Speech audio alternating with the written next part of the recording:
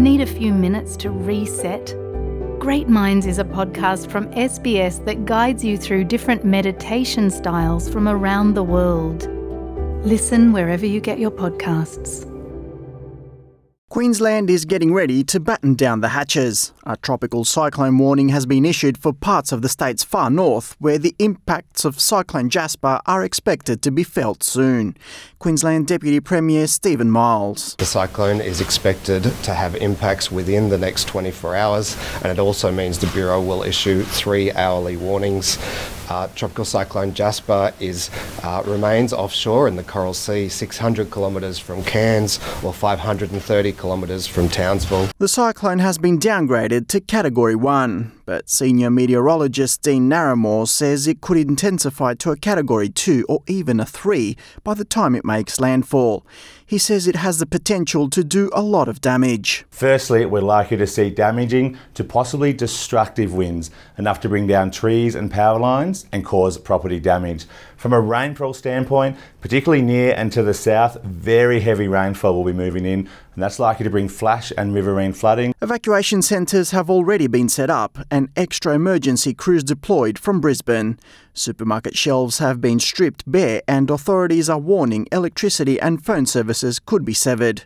Queensland Police Deputy Commissioner Shane Shellapy says people need to be proactive. Think about now your medication, additional water, food, what you'll need for at least 72 hours in your households.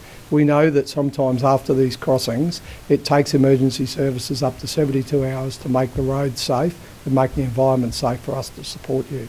So please go out to your chemist, get the medication you need, because they're the sort of things that cause problems. While Queenslanders prepare for the cyclone, South Australia is cleaning up after heavy rainfalls that hit the state over the weekend.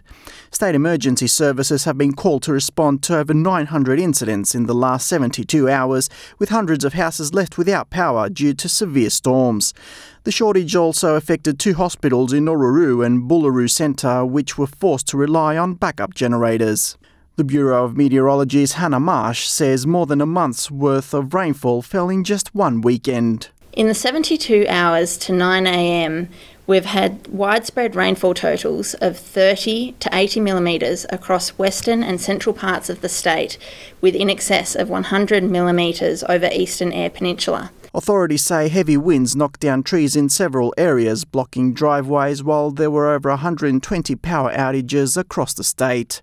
Deputy Chief Officer of the SES, Liz Connell, says authorities might not be able to reach everyone to help immediately. Approximately 50% of the outback roads are currently closed.